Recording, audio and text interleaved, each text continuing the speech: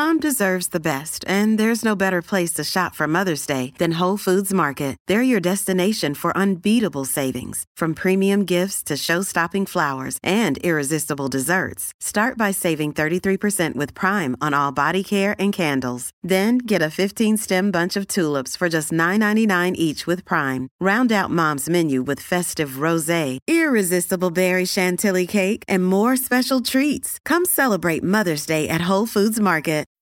Sign up to The Economist for in-depth curated expert analysis of world events and topics ranging from business and culture to science and technology. You'll get the weekly digital edition, online-only articles, curated newsletters on politics, the markets, science, culture and China, and full access to The Economist Podcast Plus. The Economist is independent journalism for independent thinking. Go to economist.com and get your first month free.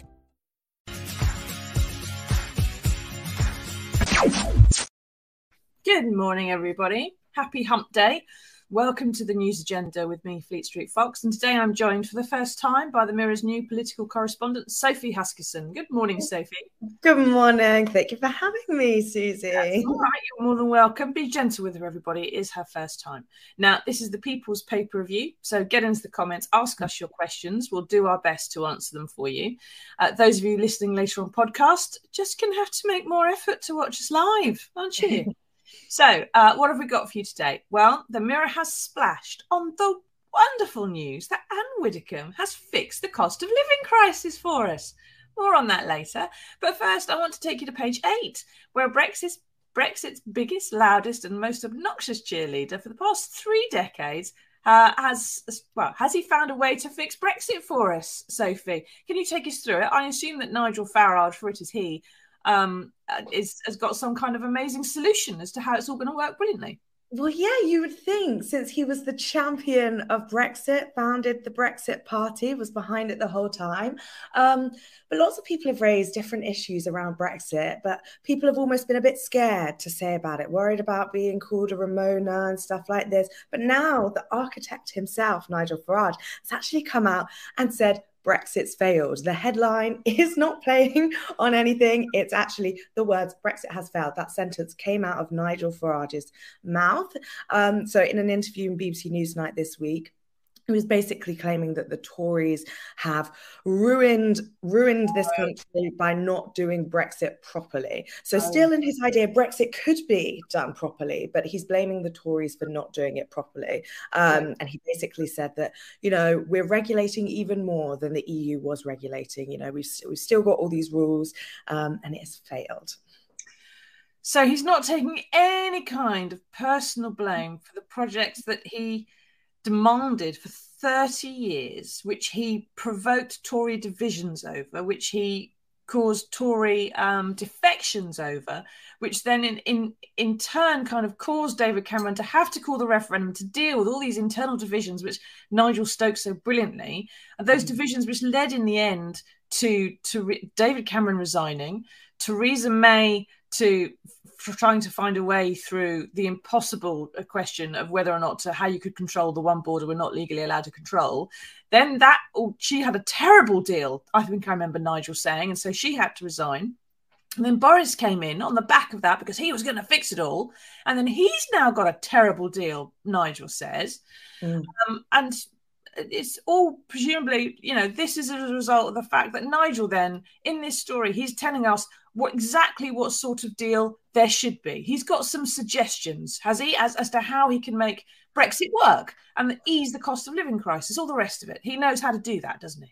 Yeah, you would really think that someone who complains about every possible option of Brexit would have a plan themselves. But no, this goes back to the 2016 referendum. It goes back to the campaign. It goes back to the genuine lies that were pushed out with £350 million on the NHS, things that were never going to actually be achievable. And I think that was the thing. From there, we didn't see a plan. We never got to hear exactly what Brexit might look like. But Nigel Farage, as Layla Moran, Lib Dem Foreign Affairs spokesperson, calls him, he's Brexit's biggest cheerleader, and now he's the one who's claiming it's disastrous.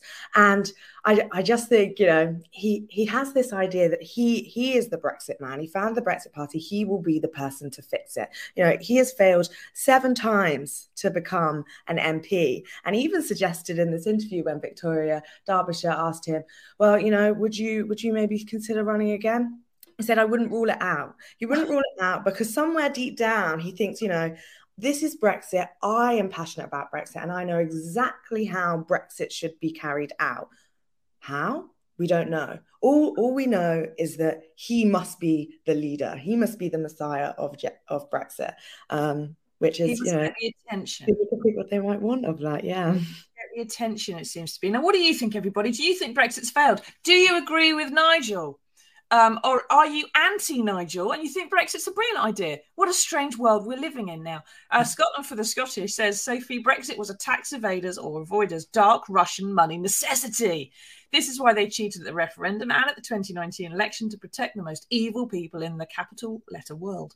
Nigel Farage, the man who fell from the sky into the centre stage of UK politics when he staged a helicopter crash, was the documentaries on the National Front. Okay, Scotland for the Scottish. We've gone off on one there. Apparently now he staged, it was an aeroplane, not a helicopter, and staged the fact that he dropped out of the sky.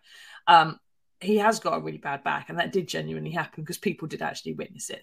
And I don't know if there's any sort of signs about cheating on the referendum, unless you want to start talking about saying that, the 350 million on the bus that Sophie referenced, the idea that we'd have less regulation when you leave a trade bloc, when actually that means you put up more trade barriers, therefore there had to be more paperwork. Whether you call that cheating or not, I mean, some people just call it a flat lie. Mm-hmm. But thanks for your comments, Scotland. Possibly not your real name. But Marco says, Brexit never failed. It never got going. Oh, my God. It went on for ages, Marco. What do you mean it never got going? It went on and on and on and on and on. And it's still going on and on and on and on now. We have the whole stuff going through now. This big row over the retained EU law bill where Kemi Badenoch said, okay, right, we're going to get rid of all the EU laws that we still retained after Brexit, and they're going to automatically go at the end of the year. And then that's rolled back this year because obviously they can't just automatically get rid of workers' rights and different aspects of that. And then you've got the hardline Brexiteers coming up. And it's just never endless because there was never a plan before we left the EU. And then it was suddenly like, well, we've left now. How are we going to leave? Yeah. And as we've said before, Nigel Farage, the person leading this, didn't even have the answers. So how was everyone else meant to? Now that I ever say or tweet or write anything about how bad Brexit is, and I'm glad that Nigel said the same thing that I said, I think the day after the referendum almost, which is that this is going to be disastrous. Anytime someone's accused me of being Ramona, anyone accused me of doing Brexit down or being unpatriotic, I'm just gonna tweet a picture of that story. Nigel says it's a failure. Yeah. If the man himself said it. Is he a Ramona? Who knows? Maybe he will be now. But this is what politicians do, isn't it? Really? I mean, what do you think, everybody? Are you surprised Nigel's changed his mind? Do you think it's all Brexit's fault? Do you think it's the Tories' fault? Do you think it's Nigel's fault for even trying to sell this unicorn in the first place? Mike says this will be the story forever. No amount of damage to the country will be blamed by Brexiteers on Brexit itself. Always on the failure of implementation by the non-believers and the blob stopping it. Yeah, this is what politicians are supposed to do, isn't it, Sophie? They're supposed to have solutions. Not just words, not just hot air. Instead, we seem to have this bloviating windbag called Nigel Farage, who likes being at the centre of things and having the attention and saying everything's rotten, but he's got no actual solutions to it and no real means, no levers of power to actually fix anything, even if he knew how to. And he doesn't know how to use those levers of power anyway.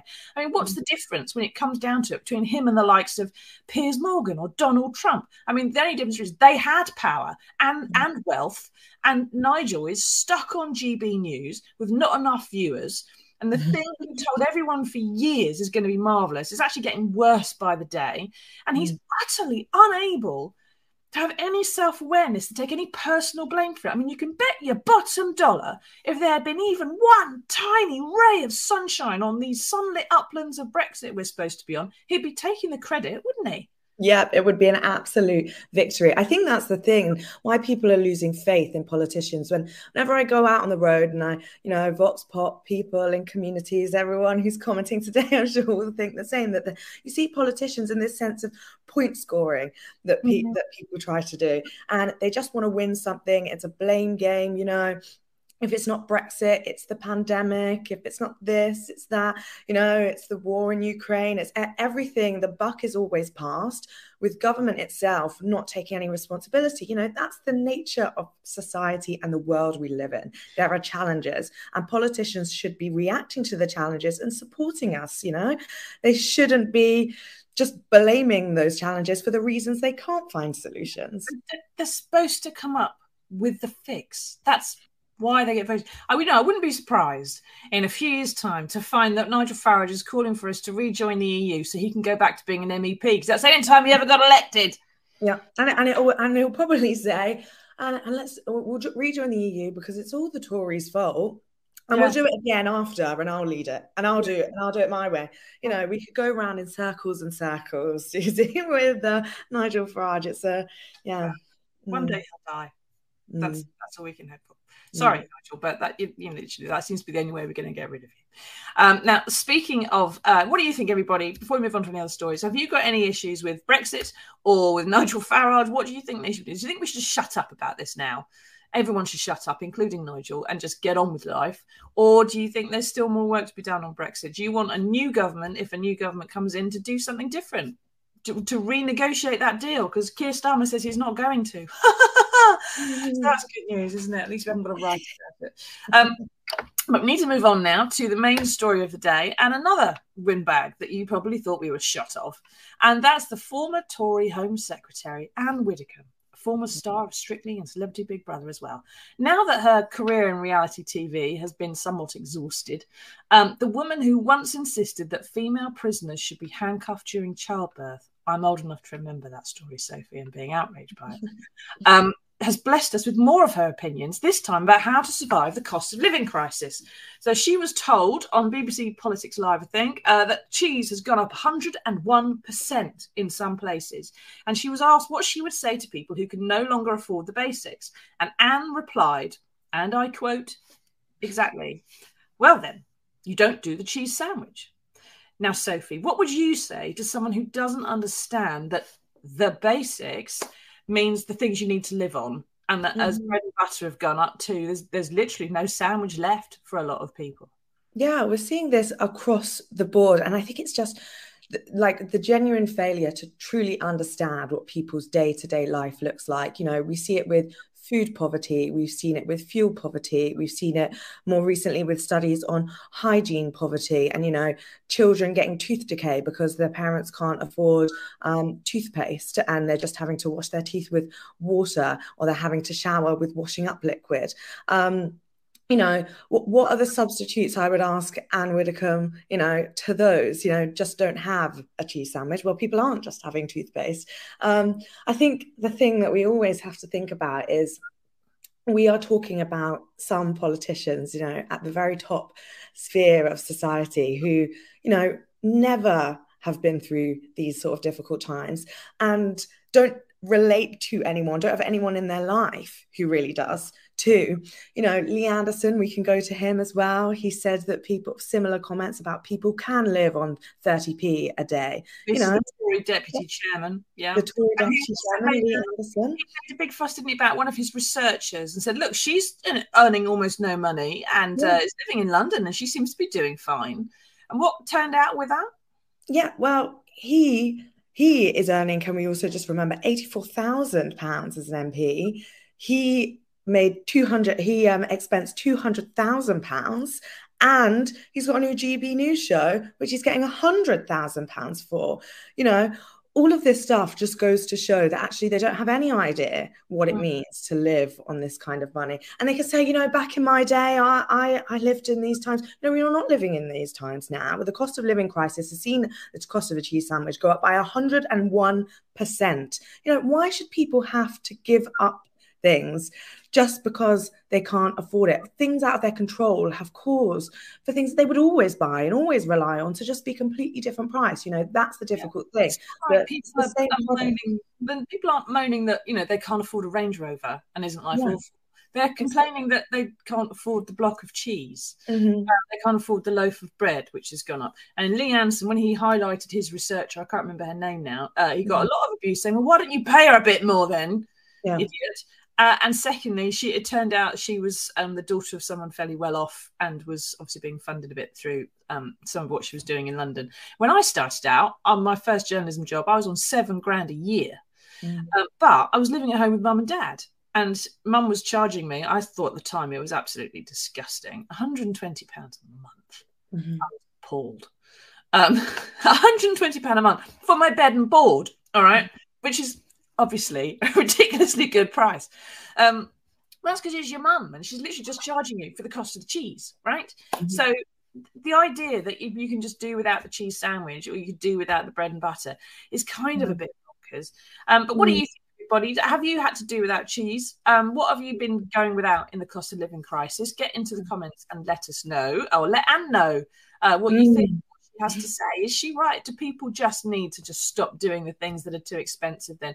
Move from your cheese and go to Dairy Lee or whatever, which is a bit cheaper per sandwich maybe, but that's still gone up in price, you know. And let's be fair to Anne, and I'm going to try to be fair to Anne. She also said that people have got a little bit too used to low food prices, which is true in the past few decades, which is probably true, and that it's unrealistic, which is also probably true, because prices do go up and down with wars, economic problems, climate events, things like that. Usually they go up and down gradually, though, as opposed to straight up as they've done now. And things like, you know, I don't know, leaving a trading block, which we were part of and which could otherwise pick up the slack when you are short of something and the price goes through the roof. But it must be said, Sophie, that Anne was a really big fan of Brexit, wasn't she? And it's remarkable that the price of cheese hasn't gone up by 101% in the EU, where the food inflation, everywhere's got it, but theirs is so much lower than ours. France is 15%, Switzerland's 5%, Spain 12%, Italy 12% food inflation. Here it's going up 20% and more. Cheese, of course, is 101%. Mike says, I remember when Mog and his cohort told us Brexit would make food cheaper. Yeah, I don't know where we were supposed to be getting it from. The other side of the world, they were just going to fly Australia, wasn't it? And we're going to get cheap genetically modified cows, and beef was going to be much cheaper. Some of that stuff is just seemed mad at the time, but people were swallowing it, weren't they? Everywhere's got food inflation. It could be better than we've got it, though, couldn't it? And is part of this Anne's support of Brexit? It's not just being out of touch because she's earning thousands of pounds a time to do stupid things on television. It's because she's just not able to say or see perhaps the causes of some of these things. Well, yeah, I think there's two parts to this. The Brexit aspect, whereas she's still hugely defensive of Brexit still, and she has the same sort of lines that Nigel Farage has. You know, they're both in the Reform UK Party now, which is the new name for the Brexit Party. And she, you know, earlier this year, a couple of months ago, announced that she was going to, you know, actually fully join the party. And you know, she says the same lines. I was at the press conference there, and she will defend Brexit through and through and say it's the Tories that have ruined this. And then you have this other side where, you know, she doesn't actually seem to care or have sympathy for the difficulties that people are facing. So when she's talking about Brexit could be improving our country, she said, but who for? Who was Brexit actually for? You know, we get this thing. I think we've got this other part as well with this sense of luxury of, well, if you don't want cheese, if you can't afford a cheese sandwich, don't have one. We have this danger of the line of luxury sort of changing. You say, okay, to start with, Range Rover is in the luxury zone. Going to a spa is in the luxury zone, and then you put cheese in the luxury zone, and then you put Yeah, and then toothpaste, and then shower gel, and then you have so little things. It's like, well, you can still live. You're still surviving. But what does that mean? We should be able to enjoy our lives, Well, are you though, actually? I mean, Roger says if energy prices were cheaper, I could cope more with the food prices. You're quite right, Roger. Energy prices are coming down, but they're not going back down to what they were. And food prices wholesale have dropped, but they have not come through at the till, as the Mirror was reporting on Monday. And the fact is, so that if someone's not got toothpaste, if someone's not eating cheese, if someone's not eating properly, then there's actually going to be a huge knock-on cost to that. They're not going to be surviving. They're going to be suffering more illness. They're going to be having tooth problems and dental problems. They're going to have more costs to the state as a result. There's going to be more to the NHS. There's going to be more long-term sick. There's going to be more disability. There's going to be more benefits. It all just actually becomes the kind of things that the Tories hate, that the growing of the state to cater for all these problems because people don't survive it. And there's a cost when you lose taxpayers. If you just want to consider us meat bags as tax generating units, then there's a cost to not having the right things in your life at the right times to make you healthy. I mean, it's in the interest of capitalism to make the peasants well, isn't it? Well, yeah, I mean, it's all about prevention, and we can see this across the board as well. We can see how, poverty is such a key driver in crime, and how much money the criminal justice system costs to keep people inside. You can see that everywhere. We've got difficulties with children not being able to school because their parents can't afford to buy them uniforms. What does that mean when children don't have education? What path are we putting them on? And it's a shame that we have to sometimes translate these into economic arguments when really people should just be thinking about, the humanity and sympathy, the fact that we should want children to go to education. But, we should also think, they're on the wrong don't have any humanity, Sophie. So we're trying to talk in their tongue. Speak their language, the peasants, or they revolt. Yeah. Kind of thing. Maybe they'll this has all been a big knock-on effect. It's well and good that oil prices are going down and the energy prices are going down, but people have been using their savings over Christmas to have to pay for things. This knock-on effect is continuing on. March, food inflation was at its highest at 10.1%. That we're going to be feeling the effects of that for a while to come, and we still get the lines of I think it was George Eustice who said about, well, you can buy, cheaper brand foods and stuff. Well, there was a study in the Mirror yesterday that was looking at the fact that, many shops don't have own brand foods. If you live close to one of the smaller stores like Tesco Express or something, they just don't supply them. People don't always have these options in their communities. Exactly. And sometimes they don't seem to realise that the value brands are the ones that have gone up by proportion more than other brands have. And Debbie says they live in their own bubble and they don't know what they're talking about. Now, we've already mentioned the Deputy Chairman Lee Anderson, known as 30p Lee, who famously said you can make a meal from scratch for 30p without working out perhaps how much buying the microwave costs, or the wooden spoon, or the saucepan for that matter. Or are we supposed to stir it with a stick? Lee, do get in touch, let us know. Ian Duncan Smith, who said he would happily live on £7.57 a day if he was on benefits, not mentioning how on earth he'd manage it if there were children, for example, or if he wanted more than, one sandwich, that would all it would get you. And then, of course, George Eustice, who, as you mentioned, when he was Environment Secretary, said that value brands could help you budget when, in fact, they've gone up by more. Now, someone who's calling himself Kick-Ass says, on the cheese front, I used to buy the 400-gram block. Now it's the 250-gram block. Everything has doubled in price. We're getting screwed by all the major companies, including energy, with the blessing of Tories. This is one of the things, okay? Buying the 250-gram block probably costs more per gram than the 400-gram block, right? Let's say 400-gram costs you £5 and the 250-gram costs you £3. You're paying more per gram for your cheese, but that's because you haven't got the £5 to buy the big lump of cheese. You've got it because you're poorer. You have to buy the cheaper block, which is actually more expensive. So being poor costs more money than having some money. Other people who can afford the £5 maybe for the 400-gram block of cheese buy that. They start slicing it very, very thin, right? That's what I'm doing. My cheese is getting thinner and thinner and thinner. My daughter has a cheese sandwich and I have a Dairy Lee because she refuses Dairy Lee because she's a bag.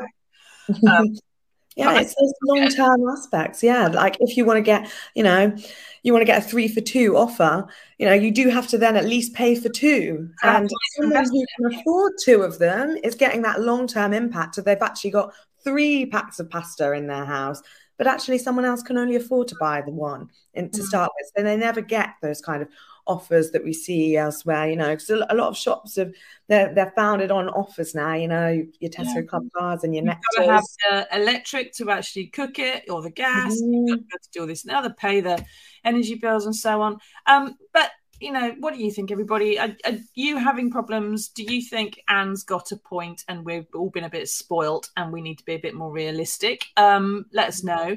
Is she, perhaps you think, Sophie, I mean, she's done around the reality circuit and everything else. Do you think she's maybe just a bit bitter she didn't go in the House of Lords? I don't know. It's a tricky one, isn't it, when we come to... Used to the attention, like Nigel, and she hasn't had it, has she?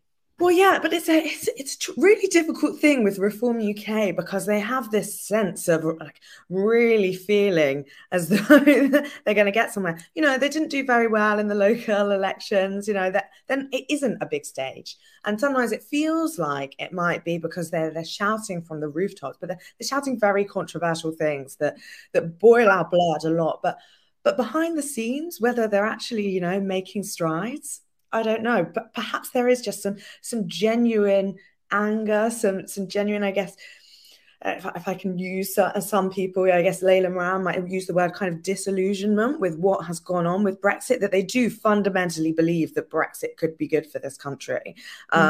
You start to believe the dream when you speak it so much.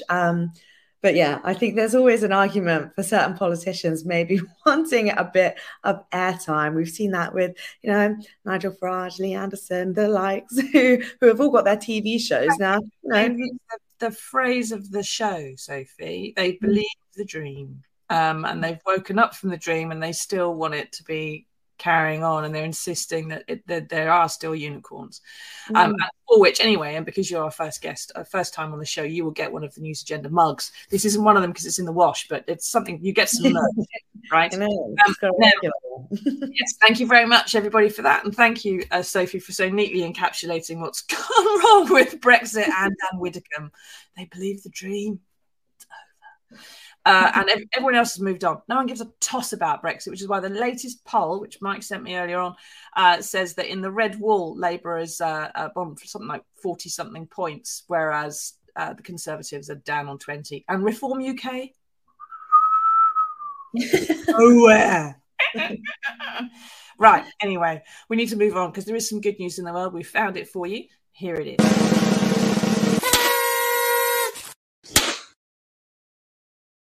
Now, you know the story a few weeks ago now about when Israeli woman Lucy D and her 2 daughters, who had moved from Britain to Israel, were shot dead in a terror attack by Hamas. Now, her husband, who's a rabbi, Leo, did an extraordinary thing. He decided to donate her organs to others and has been going around visiting the donors to publicize it.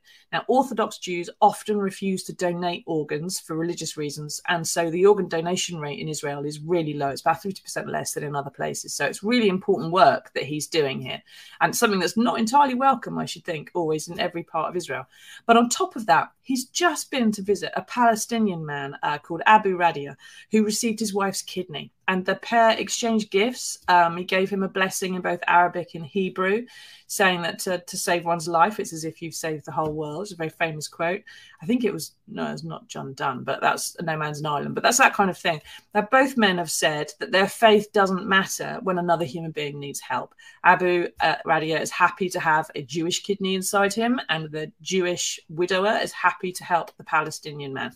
And it will be doing a huge amount to help reconciliation, as well as raise organ donation levels in Israel and Palestine, which would be amazing. Sophie, is this proof, do you think, that sometimes out of the very worst grief, the best things can be built? Well, I think, yeah, totally. Earlier we said, where is the humanity? And this is just like an absolute example of that. We've got it.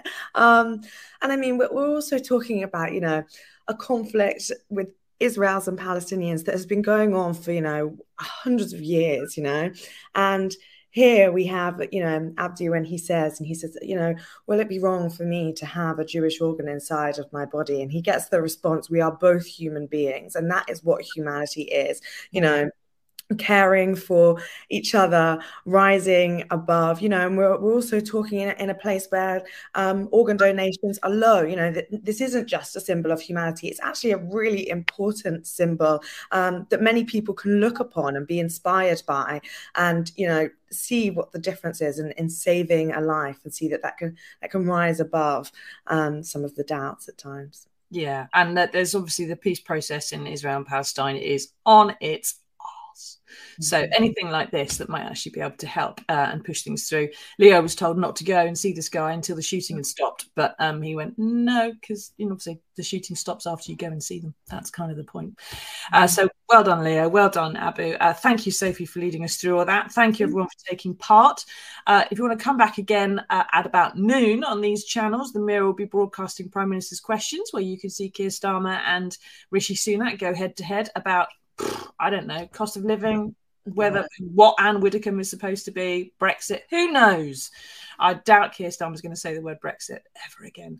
But we might come up with something later on, might we? And next Monday, we'll be back here again for another edition of the News Agenda. So come back for that. Thank you, everybody. If you're listening on podcast, please leave us reviews so other people can find us. But until next Monday, tatty bye.